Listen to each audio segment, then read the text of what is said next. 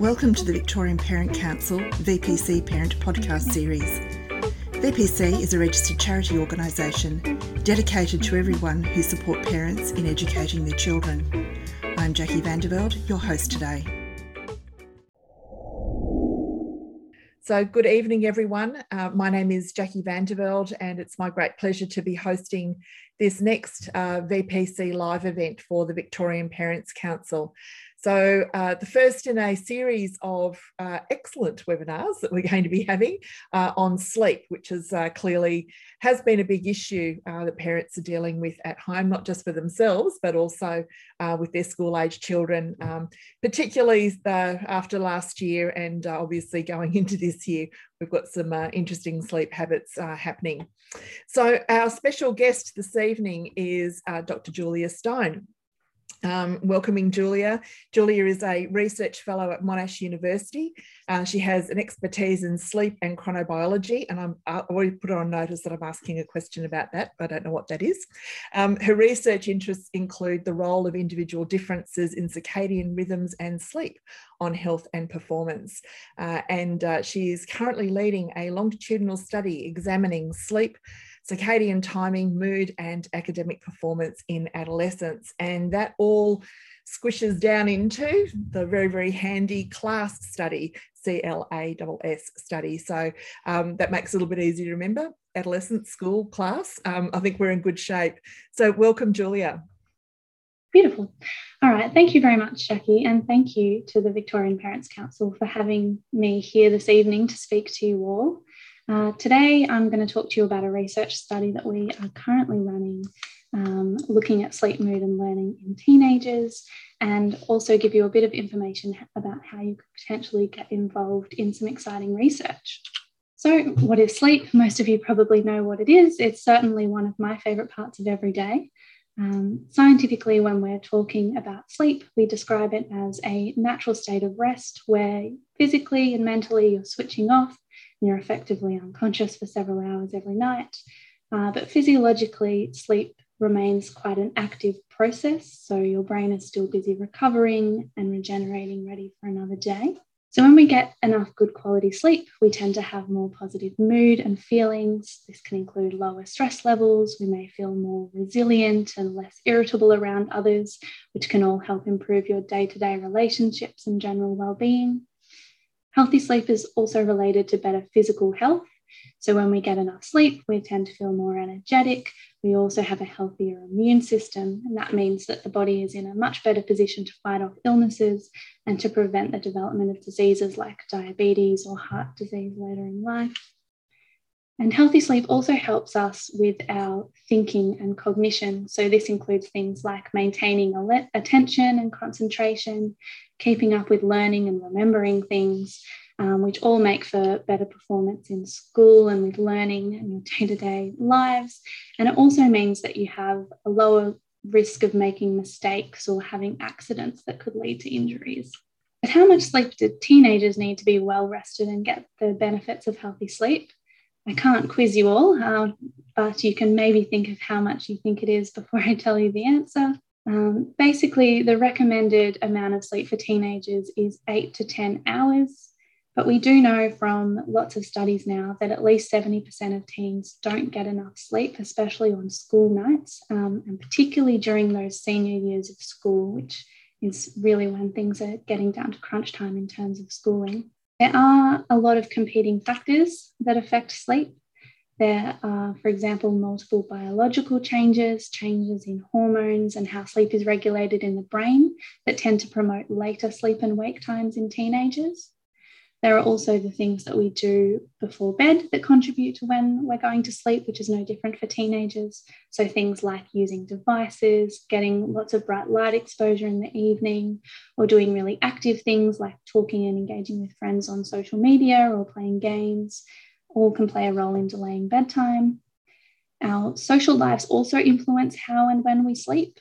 So in particular for teenagers, early school start times mean waking up early can often lead to not getting enough sleep when you combine that with a later bedtime. And similar to that, we have a lot of academic or social demands that can influence when we get to sleep. So, for example, needing to complete homework or pulling an all-nighter to finish an assignment late at night, or waking up early for sport like rowing or something like that, all play into this really complicated picture that can make it hard to get enough sleep in amongst a busy and fulfilling life schedule. And we also know that having a really good sleep environment can be important for getting that good quality sleep.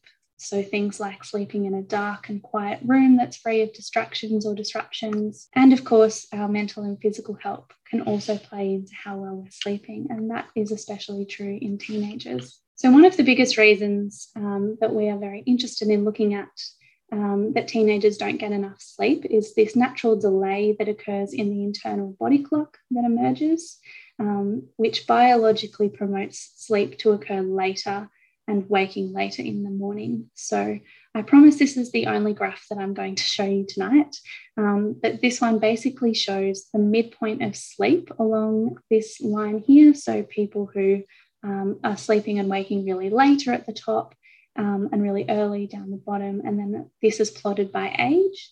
And the main thing to notice here is that between those ages of 14 and 20 during adolescence, sleep timing really does get a lot later. And then as you age across the lifespan, it gets a bit earlier again. So teens with a delayed body clock often find that they are really alert and wide awake late at night, meaning they have trouble falling asleep, and then can have trouble getting up in the morning. So physically, this can feel a little bit like jet lag, or if I asked you to wake up a lot earlier than normal, say like 3 a.m., you might feel really groggy, you might feel a bit nauseous, you might be grumpy, probably not going to be very happy with me for waking you up.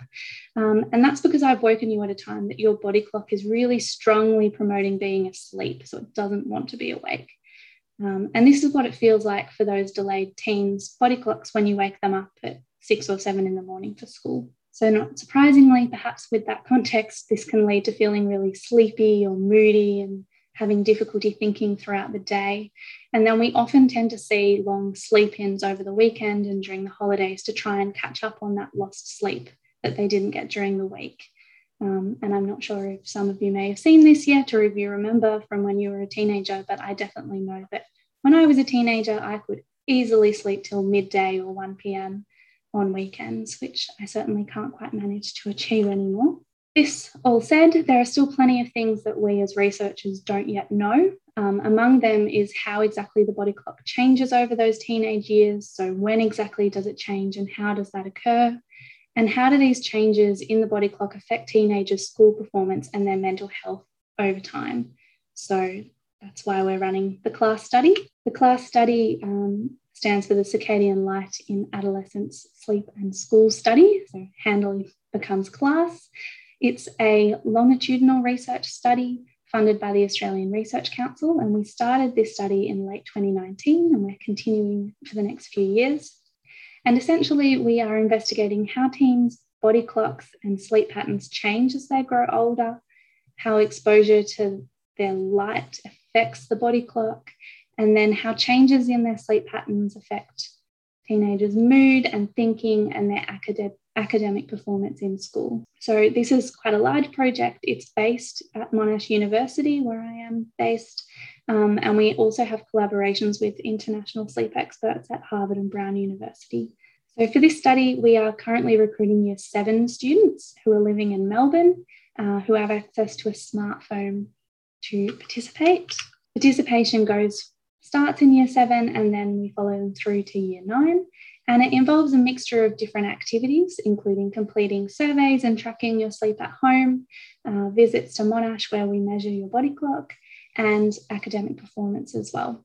So there's quite a few things that we have teenagers do in this study. So let's have a little bit of a closer look at what we're measuring. First, we're measuring the timing of sleep and exposure to light, which we do during school term for 2 weeks every 6 months. This involves wearing a special research grade watch. It's a little bit like a Fitbit, and it monitors sleep timing by tracking movement. So you just wear it on the wrist and it does the work for you. We also ask questions every day about sleep timing and mood on a mobile phone app, which is why they need access to a smartphone.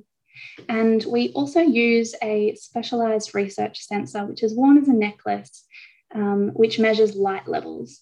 And this sensor is really cool because it lets us measure light in the way that your body clock sees it. So the body clock is really sensitive to blue or short wavelength light. And this sensor lets us measure the spectrum of light, so how blue or not blue the light environment is, as well as how bright your light environment is. So it might not look too fancy, but it gives us really useful information about your light environment as you wear it. Once a year, participants come and do a body clock assessment. It's always on a Friday evening during school term. And we do this at Monash University in a special room that is set up kind of similar to a movie theatre. So there's lots of rows of seating and there's a big screen. And the purpose of this visit is to measure the natural timing of the body clock. And we do that by collecting saliva samples every hour for 7 hours. The saliva is collected by sucking on a special cotton ball that we have for a few minutes. And then from that, we can measure the amount of melatonin in the saliva over time. Melatonin is a naturally occurring hormone that can tell us the time of your internal body clock. So these visits involve sitting in the dark because light can disrupt our measurement of melatonin.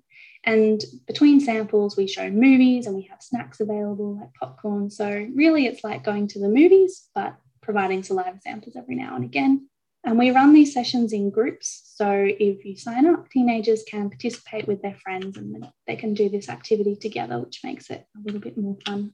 And then in Year 7 and Year 9, we also measure academic performance by looking both at the NAPLAN results and also by doing some of our own tests, so some short reading and writing tasks, also at Monash Uni. And we also do a sleep interview where we ask questions about teen sleep, and that visit goes for about an hour. So what's in it for the participants? First and foremost, participating is a really great way to contribute to our increasing scientific knowledge about sleep and mood and learning. And the results from the study are going to help inform interventions that will ultimately help other teens in the future. It also gives participants first-hand experience in how scientific research is done. A lot of the measurements they do themselves, so they really get a front row seat to participating in science. And participants also get a certificate of achievement from Monash University at the end of the study, which is actually really great for resumes if you're looking for your first job and looking for something to put on that CV. That's something we can provide. Parents and the teens are also reimbursed for their time and effort in the study, and we send a movie voucher on the teenager's birthday every year that they are participating. And we also provide personalised feedback at the end of the study with information about the teen's sleep and learning, which can be a really awesome thing to see. Our participants put in so much time and effort into collecting all of these measures that we like to give a bit of a snapshot back to them so that they can see how things changed for them over time as well. So if you are interested in joining the study, or if you know someone who is, you can fill in an expression of interest form. I'll put a link to it in the chat, or there's a QR code on the screen. And basically from there, we follow up and send much more information. It covers more detail about the different measures and the steps we take to ensure that your information is kept confidential and safeguard your privacy. And I'll note that consent is required from both parents and the teenagers themselves to participate, and all of the procedures are approved by the Human Research Ethics Committee at Monash Uni. You could also help us by sharing our information and sign-up link to anyone who might be interested in participating if they live in Melbourne. Or if you work at a school or a community group, we also are happy to provide short sleep health seminars to students and their parents to help promote the study, but also to promote healthy sleep in teens, which of course we're passionate about. And I will also just point out that my colleague, Dr. Bebe, will be presenting at another one of these sessions in a couple of weeks, talking about healthy sleep for teens and what parents should know. So she's an absolute expert in this area. She is a clinician researcher who works in adolescent sleep. So if you're interested in more tips and tricks, you can come along to that talk as well. But at that, I might stop there and we can do some questions. Terrific. Thank you very much, Julia. Okay, so I've got to ask this question. What is chronobiology? Great question, Jackie. It's basically a fancy word for the field of study in circadian rhythms. So basically we have a body clock that regulates all of your processes in your body. and chronobiology is the study of those rhythms. And how does that help us? So I mean, I'm drawing some lines here. So we've got a number of schools have already observed what you were talking about in some of that preliminary data, which is, our adolescents sleep later, they're not so great first thing in the morning, and we've got schools who are changing that are changing their timetables, for example, so that the older students start a bit later in the day. So, and I have to say that sort of had mixed reviews. Some schools, it says it's worked brilliantly. Others have said it's just been a bit of a disaster. So is this the sort of thing that your study, the results, will actually help inform? Yeah, exactly right. There's a number of studies that have been conducted, a lot of them in the US, where school starts even earlier for teenagers than it does in Australia.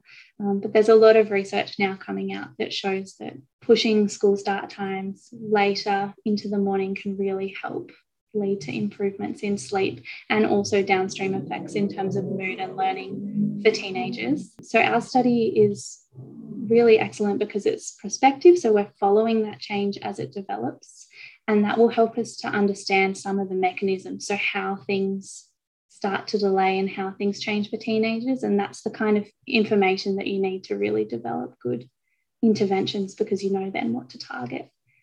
So potentially it could lead to informing those sorts of changes. Awesome, thank you. So I have to keep hitting the mute. The dog's just decided to bark outside the door, which is of course normal procedure in the house. I'm going into a webinar. Everyone forgets to take the dog.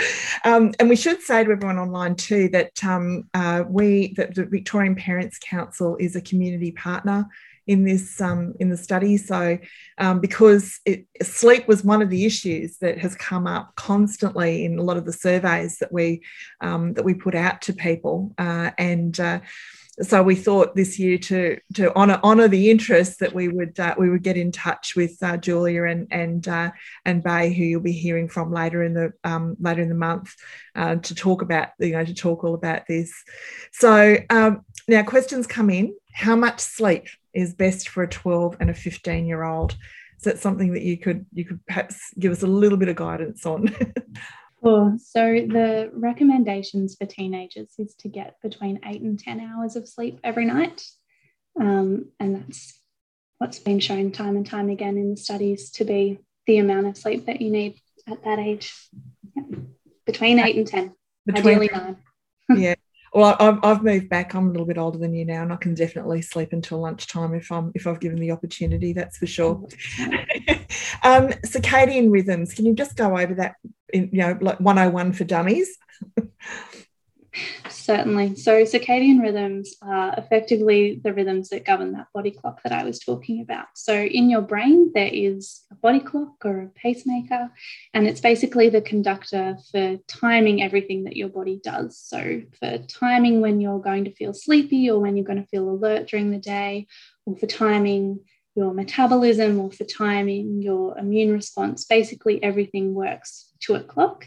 And that clock gets synchronized to our 24-hour day by light exposure. So that by synchronized, that just means that your body knows when it's time to go to sleep and when it's time to wake up. And circadian rhythms, or the study of circadian rhythms, is what I'm particularly interested in terms of what happens when they're well aligned with your social schedule, or what happens when they're not well aligned. So for example, shift workers often have to be at work at night when their body clock is saying really strongly, you should be asleep. And so the kinds of problems that happen there are also what we're interested in. And so the device that they'll be like the Fitbit type arrangement they're going to be wearing, and you mentioned blue light. Does that mean that it will pick up on devices that do emit blue light if they're using those, at night? Yeah, exactly. It won't tell us exactly what you've got in front of you, but it will tell us what the light that was coming at the device looks like. So if you're shining a telephone that has lots of blue light at it, it will pick up that there's lots of blue light. And can you tell us what the blue light actually does? I mean, we hear about this a lot. People go, oh, it emits blue light. And we go, oh, okay, blue light bad. But what does that actually mean? Great question. So basically, your circadian rhythms are set by when you're getting light exposure, and it's really sensitive to blue light because daylight outside is full of blue light. So it's really well attuned to go blue light, daytime, time to be awake. And so if you're getting lots of blue light in the evening when it's dark outside, it essentially sends a confused signal to your body clock, and that your body clock sees the blue light and thinks it's daytime, we've got to be awake. Whereas if you have less blue light and it's dim, your body clock knows, okay, it's nighttime, we're going to wind down, we're going to go to sleep. And if you get too much light in the evening, lots of nights in a row, your body clock starts to shift later and it gets really tricky to go to sleep at your normal bedtime. But on the flip side, blue light in the morning is good because it says it's daytime, it's time to be awake, it's time to be alert. So you don't necessarily want no blue light ever. It's more about trying to manage when you're getting the blue light. Oh, that's interesting. You've got a sort of question come through in the chat. So you said if you're getting blue light regularly late at night, that shifts your body clock. So how long does it take to move it back if that's the case? So it's a couple of days, is it? A few nights in a row to move it, and then how do you move it back? Yeah, great question. It depends a little bit on how much light and when you're getting exposure to it. A general rule of thumb is you can move about an hour a day. Another way you can kind of think of how quickly it can happen is if you go overseas, and obviously you can't go overseas right now, but back in the before times when you could go overseas and you have to adapt to an entire new time zone, initially you'll feel really jet lagged, you'll feel really horrible, and you'll try and be awake at the wrong time because your body clock's still on Australian time. And you'll find that after a few days on the new time zone, getting light at the right times, you'll adapt. So it's a similar thing, but it can happen in your home if you're getting too much light in the evening. Okay, interesting. So thank you for that question. That was a really good question. Do people who are going to, or the young people and the parent, will they see their data, their personal data? Yes, in that we'll give them a personalised report at the end of the study. We won't be able to show it as we go. So, for example, the activity watch that you wear won't tell you when you're sleeping. You won't be able to get much out of it. But we'll give you a summary at the end if you're interested in that. Okay, I think a lot of parents probably would be. Will being part of the study actually impact on anything like school attendance or activities are there any activities they can and can't do? Great question. We are not disrupting school in any way, so anything that they need to do happens outside of school hours, and we're not trying to control anything or provide any kind of intervention. It's more about observing what happens out in the real world at the moment. So we wouldn't be preventing them from doing anything that they would normally do. Yeah, good. And I've got another question's come in. Does physical activity, say after 6 p.m. or later, affect teens' ability to sleep? It's a really good question. I'm not sure if the activity itself will mean that they can't get to sleep unless they're trying to sleep at 7 p.m. Maybe they'll still be a bit worked up. I suppose it's more thinking about what doing physical activity at 6 p.m. will do to the rest of your schedule. Like, does that mean that dinner is later and bedtime is then later? But I think the jury is still out a little bit about whether that would shift the body clock later. Yeah, that's interesting because I know that when our children were at school, it was a lot of training, like, for their sports teams could be quite late. It could go through till, quite late. And yes, everything was pushed back. So those nights weren't necessarily good nights for us. Yeah, exactly. What will participants get if they do sign up for the study? What sort of are there incentives for them? Yeah, absolutely. I went through a few of them on the slides. So we do give movie vouchers on their birthday every year that they're in the study, and the report that I talked about. They also get a certificate at the end, but we also do cash reimbursements because it does take a bit of time to participate, and we do that throughout the study. And it's basically based on how much information they get through by survey or if they come to visit Monash. And the parents get some reimbursement as well for bringing them out. For bringing them out. Okay. So it's not huge, folks. You're not going to be, No. you're not going to be having a career. I wouldn't resign, wouldn't give up your day jobs, but it's certainly no, exactly. certainly there to reimburse some of the costs. And we've got the links there, and we've also got some information on that's okay, no worries. The person who asked that question, the ideal hours of sleep, they missed that because the audio was on. We said between 8 and 10 hours. Is that right, Julia? Yeah. That's between right. 8 and 10 hours. Yes, so I was listening. So that's okay. Between 8 and 10 hours is recommended. So we do have information about the study. So the link that's in the chat, but we will also put it on our social media and on our website, so people can look at that. You can sign up from there. The participant information statement is also on the website, so people parents can have a look and see information there about the ethics and so on that have been that have had an approval for the study. So that's all there. So another question is, can my young person, my adolescent, participate at the same time as their friends? Absolutely. They both sign up and they both agree. We do the data collection in groups and in rounds. So if they sign up at a similar time, and we can put them in the same group, if you let us know, we can have it so they can go through it and do it together. Terrific. Now, is there anything else that we need to know, Julia? Hopefully I've done my job and explained excellent. The study. If there's, I suppose the main thing is just that if you're interested or have any questions, feel free to reach out to us, either by signing the expression of interest link, in which case we'll send you more information, or we have an email address as well that you can contact us at, or contact me at any time. We're happy to answer questions. Terrific. And just a reminder to everyone that we do have all of that information on our website, on social media, and reach out, because I think this is certainly something that we have had lots and lots of questions about, and we know that good and healthy sleep is something that, well, I think it's been a challenge. It's been a growing challenge for our young people, and it certainly has been a huge challenge with some of the habits that we were forming when we were in lockdown over last year.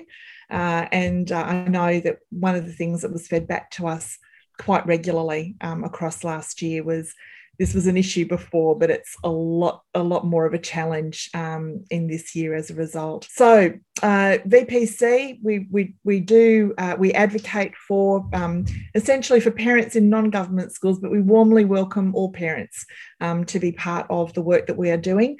So events like this we make available to all parents who are interested. Who've got school-age children. We warmly welcome you to be part of the work that we're doing.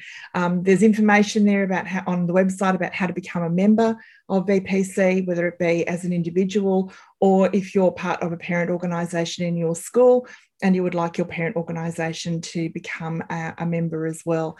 So if you have any queries about that, there's email. You can let us know. We'll get back to you with that information, but you can sign up directly from the website, and there are lots of resources there.